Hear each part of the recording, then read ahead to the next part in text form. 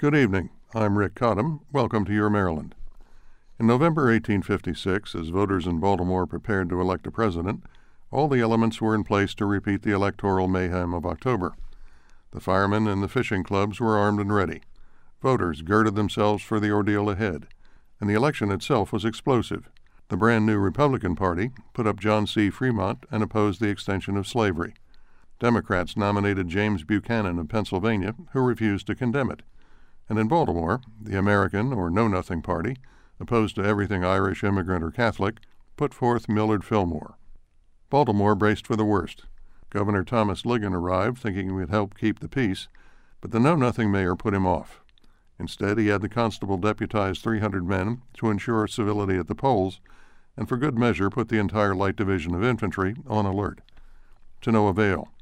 On Election Day, November 3rd, at 3:30, a large party of Democrats from the 8th Ward, the Blackguards again and the Bloody Eights, drove Know-Nothing voters from the polls and headed south toward the Bel Air Market.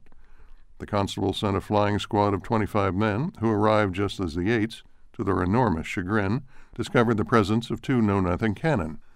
Sheets of flame and waves of scrap iron and nails greeted the approaching mob, which fell back, rallied, and mounted a counterattack that captured the guns. It was the beginning of an hour-long running gun battle involving Democrats, Know-Nothings, and the police that left more than 10 dead and 200 wounded, strewn along Asquith, Gay, Holland, and Orleans streets and throughout Bel Air Market. Fillmore carried the day. The election riots of 1856 represented the apex of political violence in Baltimore.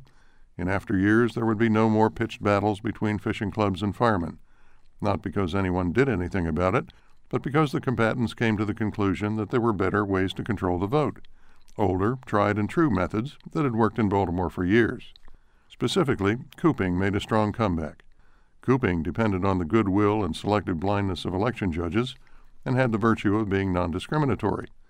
The mayor himself once escaped being cooped only because he rode a fast horse, and legend has it that Edgar Allan Poe was found dead after being cooped for 3 days.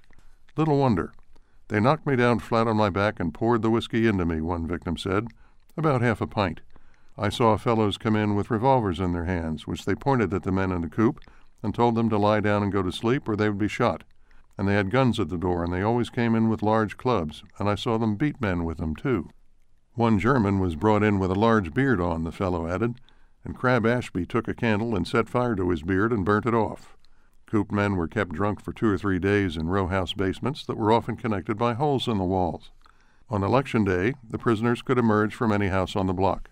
A half dozen at a time were marched out under heavy guard and voted at several different polls.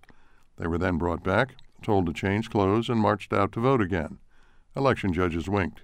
Still, nothing could give a riprap more pure delight than outright assault and battery, and if changing times called for more restraint and fewer shootings, he had the answer in the shoemaker's awl.